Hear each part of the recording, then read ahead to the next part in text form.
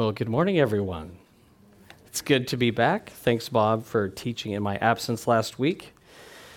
It's always a challenge after a cold to sing through the whole worship bit, but praise the Lord. He is so awesome. We have such an awesome God in our Savior, Jesus Christ, and what a just glorious thing it is to worship Him together and to gather in His name.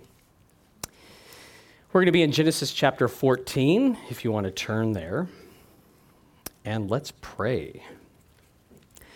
Father in heaven, thanks so much for your goodness to us all, that you are the glorious God who has become flesh, who went to the cross to purchase us, to make atonement for our sin, to give us new life, to give us a hope of eternal life with you in heaven, and to give us such purpose and joy in this life now.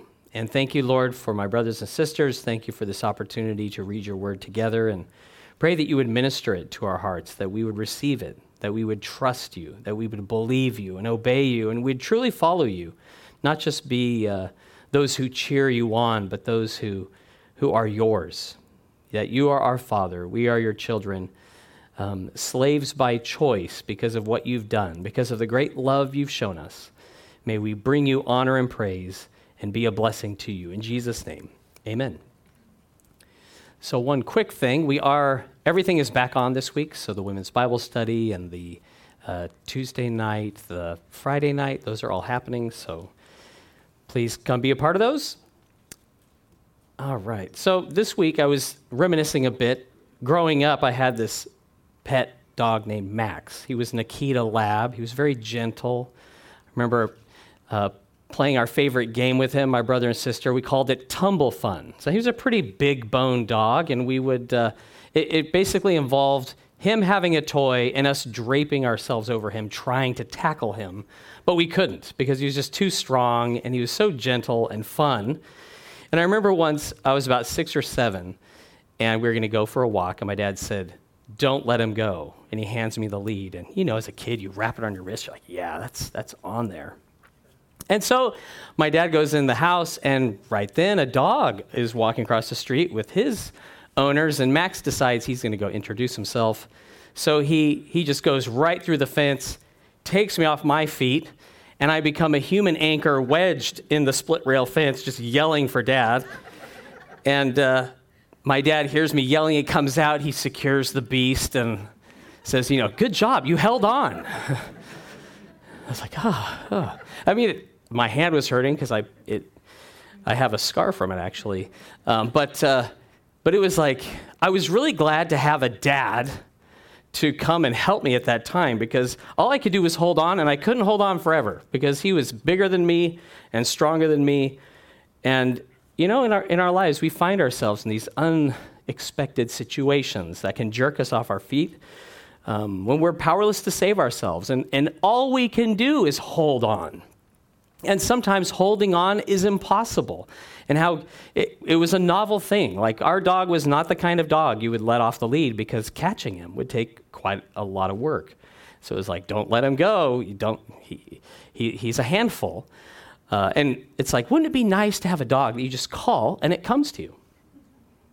That would be a novelty. That was something we just didn't have when I was a kid. We didn't really know how to train our dog. But how much better than that is to have a God, to have our Father who hears us, who is able to help us. And the question isn't if God will hear us or if he will respond to us. The question is, will we come to him? Will we respond to his call? Will we be obedient to what he has said and trust him? Because he is the one worthy of being celebrated as our living hope. He is the one who has conquered death, who has given us life and a hope. And we find such undying active love in our Savior. And what a joy it is to be kept safe by him. So we find ourselves in Genesis 14, picking up in the life of Abram. Lots of names here, and I'm excited about this passage. It reads, "And it came to pass in the days of Amraphel, king of Shinar, Arioch, king of Elasar, Chedorlaomer, king of Elam, and Tidal, king of nations, that they made war with Bera, king of Sodom, Bersha, king of Gomorrah, Shinab, king of Admah, Shemeber, king of Zeboim, and the king of Bela, that is, Zor. All these joined together in the valley of Siddim, that is, the Salt Sea. 12 years they served Chedorlaomer, and in the 13th year they rebelled. We see in the ancient world the rise of these kings. There were alliances, conquest, and warfare. And there's 4 kings in the north, led by Chedorlaomer, king of Elam. He made war against 5 confederate kings in the south, so below the Dead Sea, as we'll see. And for 12 years, they had paid him tribute annually. And the 13th year, they decided, you know what, we're not paying anymore. And the 14th year brought a reckoning, and they rebelled against him. And so the kings of the south, they joined together, and we see that this Salt Sea, we call it the Dead Sea. It's situated between Israel and Jordan, and it's the deepest hypersaline body of water found in the world. Some interesting statistics on it, that it's 9 times as salty as the ocean. I have floated in the Dead Sea. That one thing they tell you is you don't want to get this in your eyes because it will burn you. Right? And you only want to be in it for a little while. And it's 300 meters deep. It's 423 meters below sea level. So it's very low. Ancient historians, they describe lumps of bitumen or asphalt that would be floating to the surface, and they would gather it and use it for industrial uses. And we see these geographic details in these historic events align with the world that we know. I'll show a map in a moment. But continuing in verse 5, in the 14th year, Chedorlaomer and the kings that were with him came and attacked the Rephaim in Ashtaroth Karnaim, the Zuzim in Ham, the Emim in Shaveth Kiriathaim, and the Horites in their mountain of Seir, as far as El Paran, which is by the wilderness. Then they turned back and came to En Mishpat, that is Kadesh, and attacked all the country of the Amalekites, and also the Amorites who dwell in Hazezon Tamar. And the king of Sodom, the king of Gomorrah, and the king of Admah, the king of Zeboim, the king of Bela, that is Zor, went out and joined together in battle in the valley of Siddim against Chedorlaomer, king of Elam, Tidal, king of nations, and Amraphel, king of Shinar, and Arioch, king of Elasar, 4 kings against 5. So I have a slide that shows how they descended south. So you see the numbers are growing. You have the kings in the north, they come down and they hit Ashtaroth Karnaim, Ham. They go along that eastern side of the Jordan, all the way down below the Dead Sea to the valley of Siddim.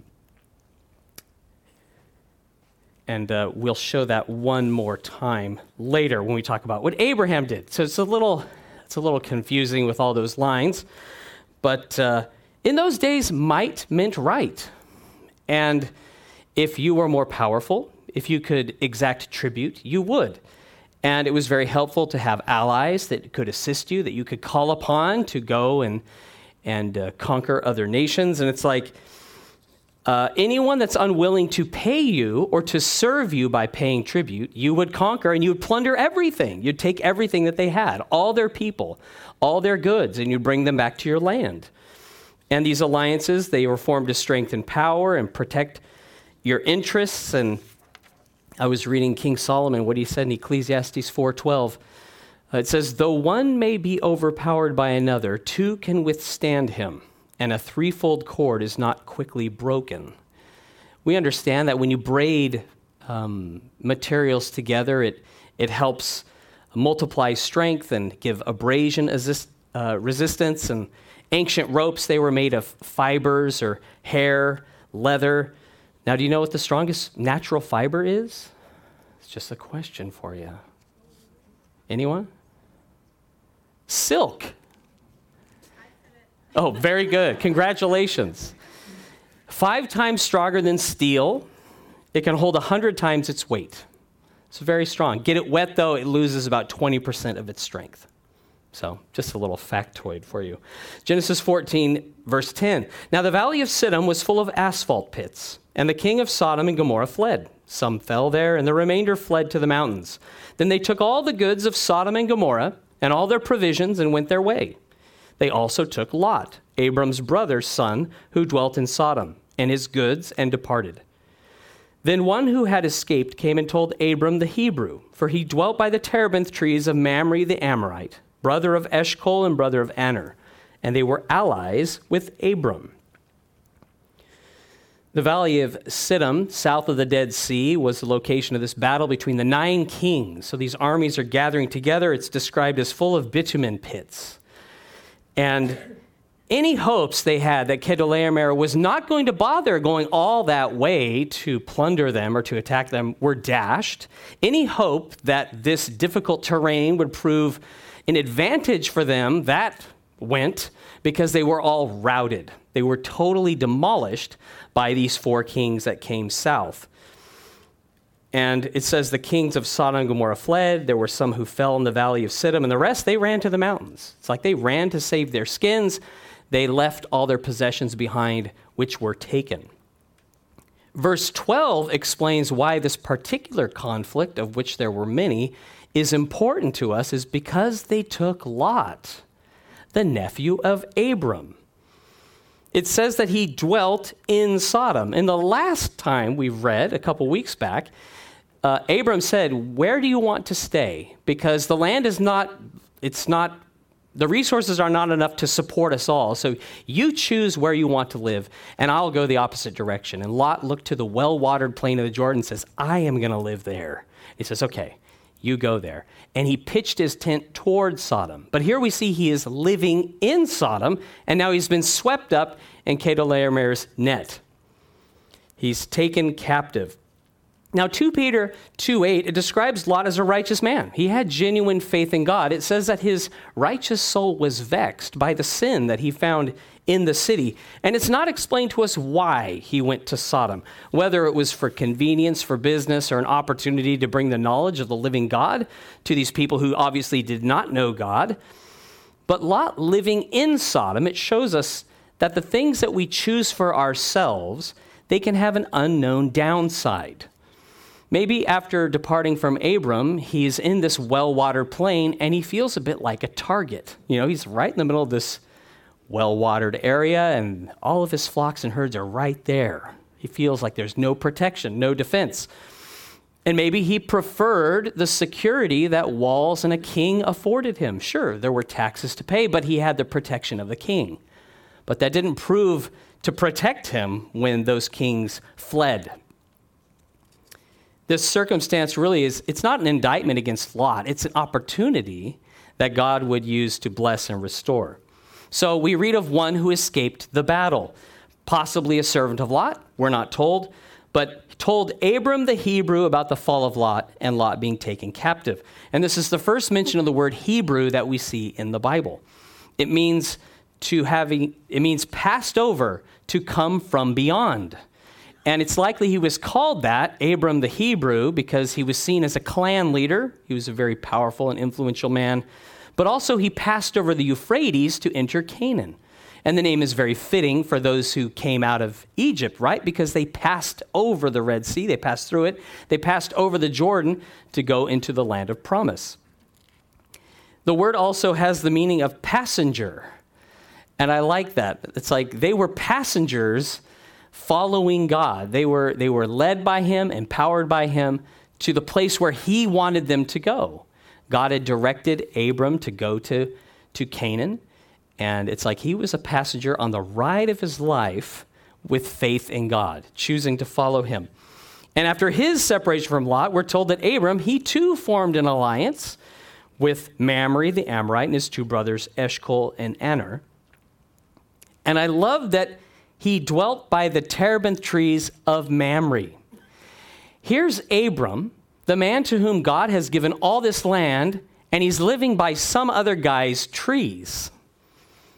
They're not even his trees. He's staying by the trees of Mamre, and he's the kind of man you want to have around. He's a godly man, quality character, honorable. Mamre trusted him, was pleased with his company, and it's like he didn't take the well-watered plain for himself. He didn't even take Mamre's terebinth trees.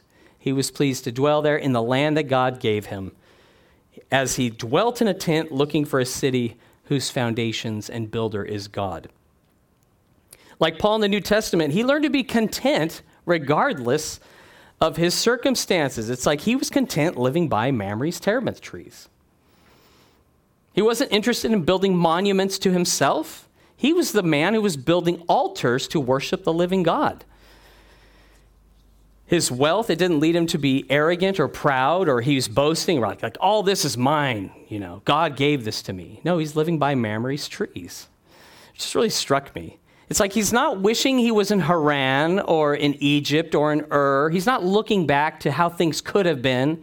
He is content in God right where God has him. And suddenly he receives terrible news. His nephew Lot has been taken captive by these kings and taken from his land. And due to his God, Abram was better equipped to deal with the problem than 5 other kings. And let that sink in. Genesis 14:14. Now when Abram heard that his brother was taken captive, he armed his 318 trained servants who were born in his own house and went in pursuit as far as Dan. He divided his forces against them by night. He and his servants attacked them and pursued them as far as Hobah, which is north of Damascus.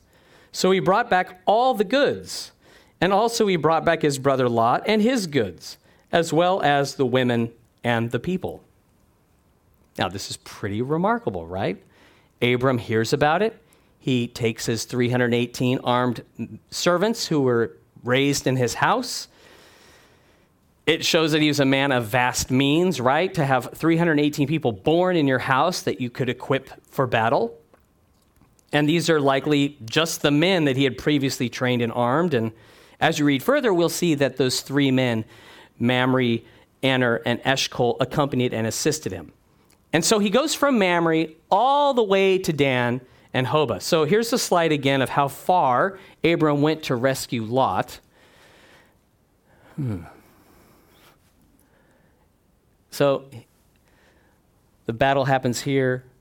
He's up Hebron, Mamre area, and he travels all the way up, all the way to Dan and Hobah with his 318 and defeats the 4 kings that just defeated 5 kings and takes all their stuff, all of it, and brings it back. And we'll see that he'll come back and he will end up in Jerusalem. So all the way up to Hobah, and then 9 comes down to here, where that's going to be the next thing that happens. So it says 270 Ks. That is remarkable, that he would go all that distance to recover his nephew and his stuff. It says that he divided his men by night. He shows some tactical skill, and there's I just wanted to show you something from Israel that is in Dan, in the archaeological park there. So if you could show the slide from the Canaanite Arch. This is a place I visited on a couple of occasions, and it was unearthed in 1979. Right here. So it was starting to degrade, and so they filled in the arch. But this is an arch that they believe that Abram would have walked through, or people in that. It's from that time period where it was the entrance to the city in Dan. And so it's a pretty remarkable find that this is the oldest mud brick structure of its kind in the world, and it's located in Dan. And so if you could show the next slide, there's this little memorial plaque that shows the verse of him going as far as Dan. So it's a little artistic representation of how it may have looked. I don't know that it looked precisely like that, but he walked up those steps and said, when Abram heard that his brother was taken captive, he went to Dan. And then the final one, that's right, there's one more, that only about 250 meters away from this site is Tel Dan. So this is where Jeroboam set up an altar to those calves. Remember when the northern Israel was in idolatry, this was the area that they had set up for that, the ruins that they've reconstructed to show you where it was located. So pretty remarkable. That was about 1,000 years later in the Northern Kingdom. Now, what's interesting about this, like if you're thinking about a battle, there's really no battle. It doesn't really talk about a struggle. It doesn't talk about losses. It doesn't talk about anything that happened except that he went and recovered all. No losses, no injuries, no difficulties. And we don't know, but it doesn't say anything. They recovered Lot and his goods, and they brought back other people who had been taken during Chedorlaomer's raid. An incredible, miraculous victory that rivals when God brought the waters of the Red Sea upon the Egyptian army that pursued them, or when Barak and Deborah defeated Sisera by the power of God, Gideon's overthrow of the Midianites with his 300 men, when Jonathan and his armor bearer took out that encampment, that garrison of the Philistines, or David defeating Goliath. Like, this should be right up there with those miraculous victories that God has given his people, because they trusted in him, not because they were strong or mighty or clever, but because God is the God that fights his people's battles. If you could turn in your Bibles to 1 Samuel 17, 45 through 47, we read that God does fight for his people. He does deliver and he saves them. He has gone to incredible lengths to save us from our sins, from the judgment we deserve. Now, David, you know the story about David and Goliath, likely, that Goliath was a Philistine that cursed God and the armies of the living God, and David hears of this, though he's a youth, and he decides, he says, God's helped me until now, and God will deliver him into my hand. And so there's this kitted out Philistine giant who's saying, take me on, Israelites, bring out your best man. And David approaches him with a shepherd's staff and a sling with a stone. And this is what he says to him. Then David said to the Philistine, you come to me with a sword, with a spear, and with a javelin, but I come to you in the name of the Lord of hosts, the God of the armies of Israel, whom you have defied. This day the Lord will deliver you into my hand, and I will strike you and take your head from you. And this day I will give the carcasses of the camp of the Philistines to the birds of the air and the wild beasts of the earth, that all the earth may know that there is a God in Israel. Then all this assembly shall know that the Lord does not save with sword and spear, for the battle is the Lord's, and he will give you into our hands. David's armed with a sling and stone. It was his faith in God that gave him the victory that day. It gave him the courage to fight when everyone else fled. Everyone's hiding and running from the battle, and he volunteers to fight the battle because he knows the Lord is with him, that the Lord will help him, that the Lord will deliver him into his hand. And the point that he makes here in this triumph over this champion armed to the teeth is that there is a God in Israel, and your death, and when I behead you, everyone will know that it's God who gave me the victory. That's the whole point. There is a God, he's my God, and your idols are worthless. They are nothing. The battle was the Lord's. And Abram's action by faith in God, that was a trail that David followed of trusting God. So Abram, he's strengthened to travel that great distance. He defeats kings and nations greater than he because of the God he served. I mean, 318 trained servants. What can they do against nations? But he defeated them because it was God. So it wasn't his trained servants, his weaponry, his tactics, or Mamre and his brothers that turned the tide. It was God. The battle is the Lord's. And Abram was successful not because God was on his side, but because he was on God's side. By faith in him. He's walking in love towards Lot. You see the difference between the two? It's like we want God to be with us and do what we want him to do. But when we are choosing to obey God and do what he wants to do, he will accomplish it. He will do it. He will see it done. And his will is not that any would perish, but all come to repentance.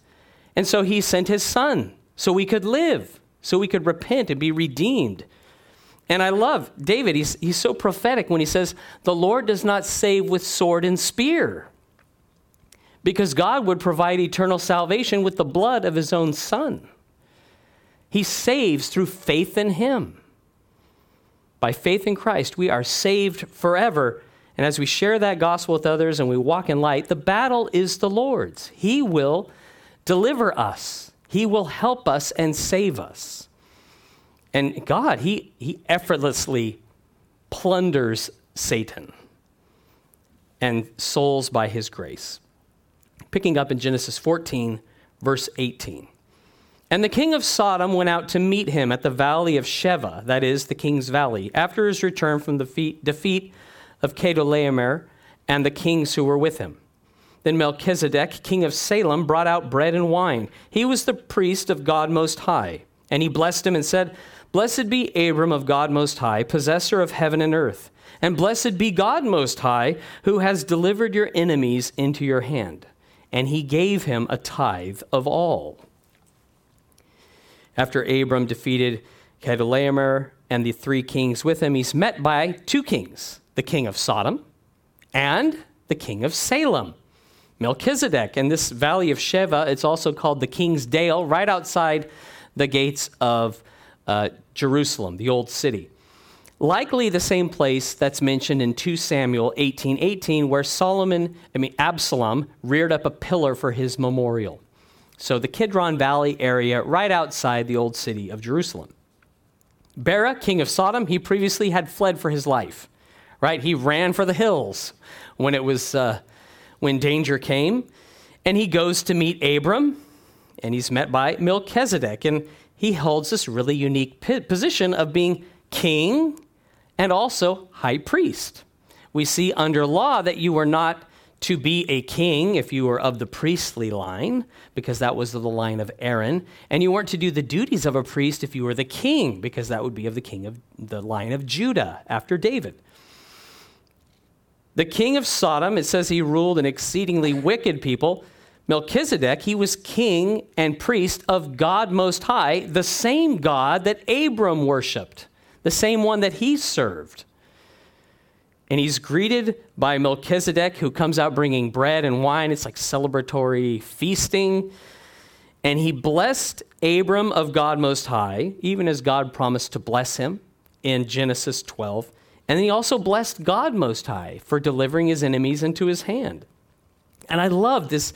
It's a small word, but it's so huge. It's like, blessed be Abram of God Most High, of God, connected with him, like he's come from him. Blessed be Abram of God Most High, and blessed be God. And that was through faith in God. He is of God.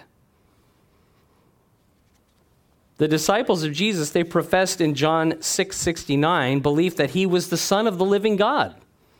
And Paul wrote this of born-again believers in Romans 8:16 and 17. It says, the Spirit himself bears witness with our spirit that we are children of God. And if children, then heirs, heirs of God, and joint heirs with Christ, if indeed we suffer with him, that we also may be glorified together. How awesome to be children of God Most High. We are of God because we are in Christ by faith in him. Awesome. Why don't we turn to Hebrews 7, starting in verse 1, to read a little bit more about Melchizedek, because we really don't read anything else about him in this passage. And he's a very important figure. Now, the context of the Hebrews passage is showing that the priesthood of Melchizedek is a greater priesthood than that of Aaron. That's the basis for this point he's making here. Hebrews 7, verse 1. For this Melchizedek, king of Salem, priest of the Most High God, who met Abraham returning from the slaughter of the kings, blessed him, to whom also Abraham gave a tenth part of all, first being translated king of righteousness, and then also king of Salem, meaning king of peace, without father, without mother, without genealogy, having neither beginning of days nor end of life, but made like the Son of God, remains a priest continually, Now consider how great this man was, to whom even the patriarch Abraham gave a tenth of the spoils. If there was any doubt about Abram's victory, we'll still call him Abram because God hasn't changed his name yet in Genesis. But it says he returned from the slaughter of the kings. So we know he had a stunning, complete victory where those kings were killed by Abram and his men. And we find the name Melchizedek defined as king of righteousness, and king of Salem is king of peace, right? So he's righteous, king of peace. And the writer of Hebrews observes that, like, hey, everyone else in Genesis, we know about where they came from. We know they begat who and who came after who, and like Abraham, Isaac, and Jacob. Like there's a line, but Melchizedek, we are not given anything about his background. We don't know who his parents were. We don't know where he hailed from. He just appears as king and priest of the Most High God. No genealogy, no beginning of days or end of days. He's likened to the Son of God. And for this reason, some people have said he could be a pre-incarnate Christ, a theophany. But again, the context of the Hebrews passage is showing us the priesthood of Melchizedek is greater than the priesthood of Aaron, that Melchizedek is greater than Aaron. And it's written concerning the Messiah in Psalm 110:4, the Lord has sworn and will not relent. You are a priest forever according to the order of Melchizedek. So it's showing the greatness of the man to whom Abram gave this tithe, that he gave a tithe of all from the spoils of war. He blessed Abram and blessed God Most High. The greatness of God is seen in Abram triumphing over his enemies. The greatness of Melchizedek is seen in Abram giving him a tithe of all. Now, the word tithe, it means tenth. And you can just think GST, right? Goods and services tax. In Australia, we pay that on our everyday purchases. We don't have a choice. It's like, if you want that, you have to pay it. And we're like, I don't always want to pay that. I would like to pay less if possible, right? There's no faith required in paying GST. It's like you have to do it. But this heart of Abram, it's willingly giving a tithe of Melchizedek of all the spoils without being asked, because he recognizes who he is, that he is the king and high priest of the Most High God, and in recognition of the victory that he'd been given over his enemy. And he's a fitting recipient of these tithes, even as priests later received them from people under the law of Moses. Now, again, we pay GST on goods because we have to. It's a price we're willing to pay. When it comes to tithes or giving to the Lord in support of a church or a ministry or others for the honor of God, it's not because we don't give because we want more. We're giving out of what God has given us. He's given us himself, and so we respond in giving to him. It's like, out of what God has graciously provided me, then I willingly give to him. I like what Matthew Henry wrote in his commentary. He says, Jesus Christ, our great Melchizedek, is to have homage done him and to be humbly acknowledged by every one of us as our king and priest. And not only the tithe of all, but all we have must be surrendered and given up to him. So really, Jesus has given his life for us, and so we give ourselves to him and everything that we have, giving not grudgingly or out of necessity, but freely in faith, knowing that God loves a cheerful giver. And so to be generous, like Abram was, it's a good example for us to follow. See a very different response by the king of Sodom from Melchizedek in verse 21. Now the king of Sodom said to Abram, give me the persons and take the goods for yourself. But Abram said to the king of Sodom, I have raised my hand to the Lord, God Most High, the possessor of heaven and earth, that I will take nothing, from a thread to a sandal strap, and that I will not take anything that is yours, lest you should say, I have made Abram rich, except only what the young men have eaten, and the portion of the men who went with me, Aner, Eshcol, and Mamre, let them take their portion. Like you have Melchizedek, he's celebrating, he's blessing Abram, he's blessing the Lord, he's bringing him a gift of wine and bread. the very things that we see used in the Last Supper, right, when Jesus led his disciples in communion. And the king of Sodom is acting very much like a king, like he's someone in charge right now, right? He's giving this magnanimous offer where he demands the return of his people. He says, give me my people, right? He demands it. And then he gives permission for Abram to take of the spoil.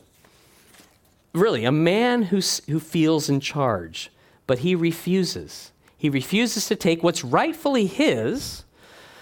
And so he gave all the people and all the goods back to the king of Sodom. He says, I have raised my hand as a servant of the Most High God, the possessor of heaven and earth. He would not be held hostage by political expediency or be beholden to him for any reason, as if he owed him something, that it was because of the king of Sodom he was wealthy. He wanted everyone to know, my wealth is because God has given it to me. It's not because of my strength or my wisdom. It's God who has given me wealth, and wealth beyond money, wealth of God himself, that you would know him and be of him by faith. So he refused to owe the king of Sodom a thing. I love that. The Lord Most High, the possessor of heaven and earth. Like God owns everything. God, everything is his. And I've raised my hand to him. So I'm not laying a finger on your sandal straps, on your stuff. He says he raised his hand to the Lord. I looked through the scriptures about this phrase because it's not something we use very often. And almost every time it's God who says it in the Bible. Vast majority. And it's an anthropomorphic gesture of God like making a claim, saying he's making a promise, but then taking action according to that promise. Like Exodus 20, verse 5, it says, God lifted up his hand to the children of Israel to reveal himself to them. Right? And he revealed himself to them with signs, with those plagues, with delivering them from Egypt. God, it says, lifted up his hand to give the children of Israel the land of promise, and he brought them in. So there's always a corresponding action with God lifting up his hand. He says, this is what I'm going to do, and then he actually does something. It says he lifted up his hand to scatter them, and that they would bear his iniquity. So he's saying, guys, I'm going to scatter you. And then he did it. He scattered them by their enemies. Abram, he lifted up his hand to serve God alone, and thus he gave all the people and goods back to the king of Sodom.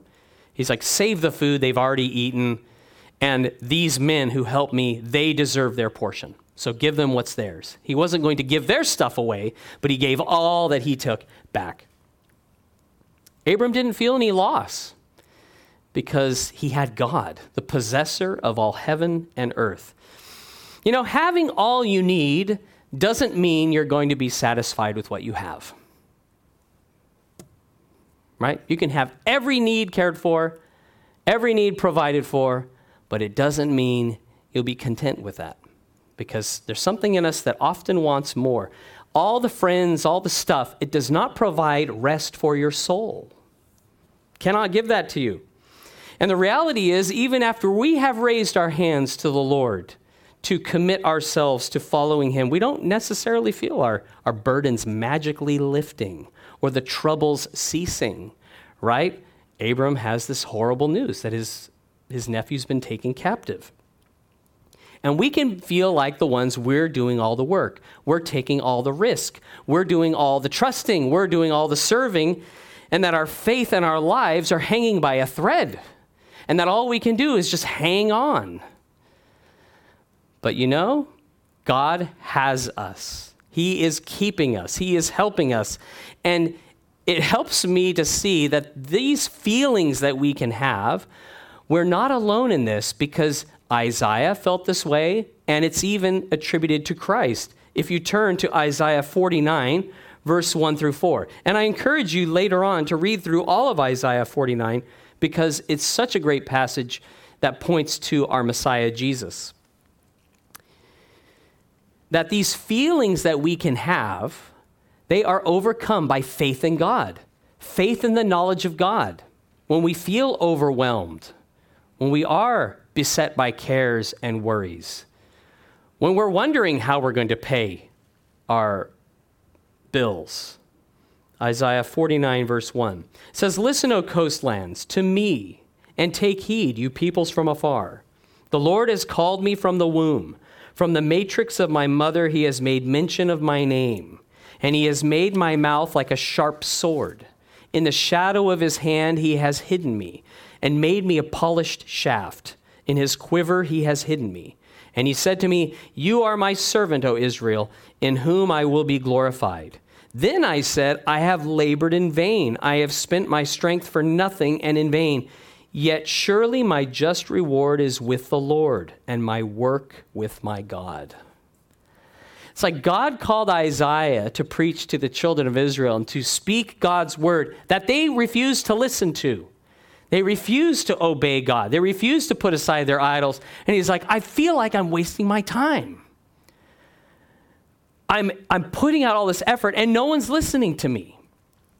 And they would enter captivity for 70 years. But God would be faithful. God would not forget them. God would remember them and he would bring them out. That's how the passage continues. Though Israel had forsaken him, he would not forget them. He would not, he would hold them close. And though the nation of Israel would not be gathered to Christ in faith, he would make them a light. He would make himself a light to the Gentiles. Jesus would be a light to the Gentiles, that we would come to him, to know him. And what seemed like an exercise in futility would result in salvation, not just comfort for a season, but eternal life by grace through faith in him. Just think of the great lengths that Abram went through to save his nephew, and the great lengths God has gone through to save you and me, that he would send his only begotten Son to make us brethren in Christ, to make us of God through faith in him. And he's not greedy for our stuff. He desires us.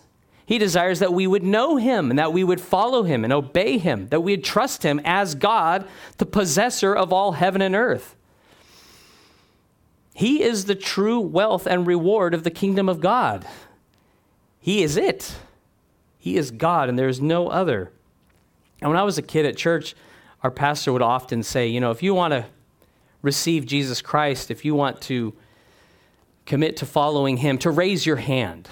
And that would be a sign that of your commitment, that you wanted to follow Christ, and a signal of your desire. And, more important than raising your hand in a church service in response to a sermon is living your life by faith in Jesus Christ after the service is over, in your daily decisions to choose to follow Christ, to choose to trust him, because he is the God. He is our King.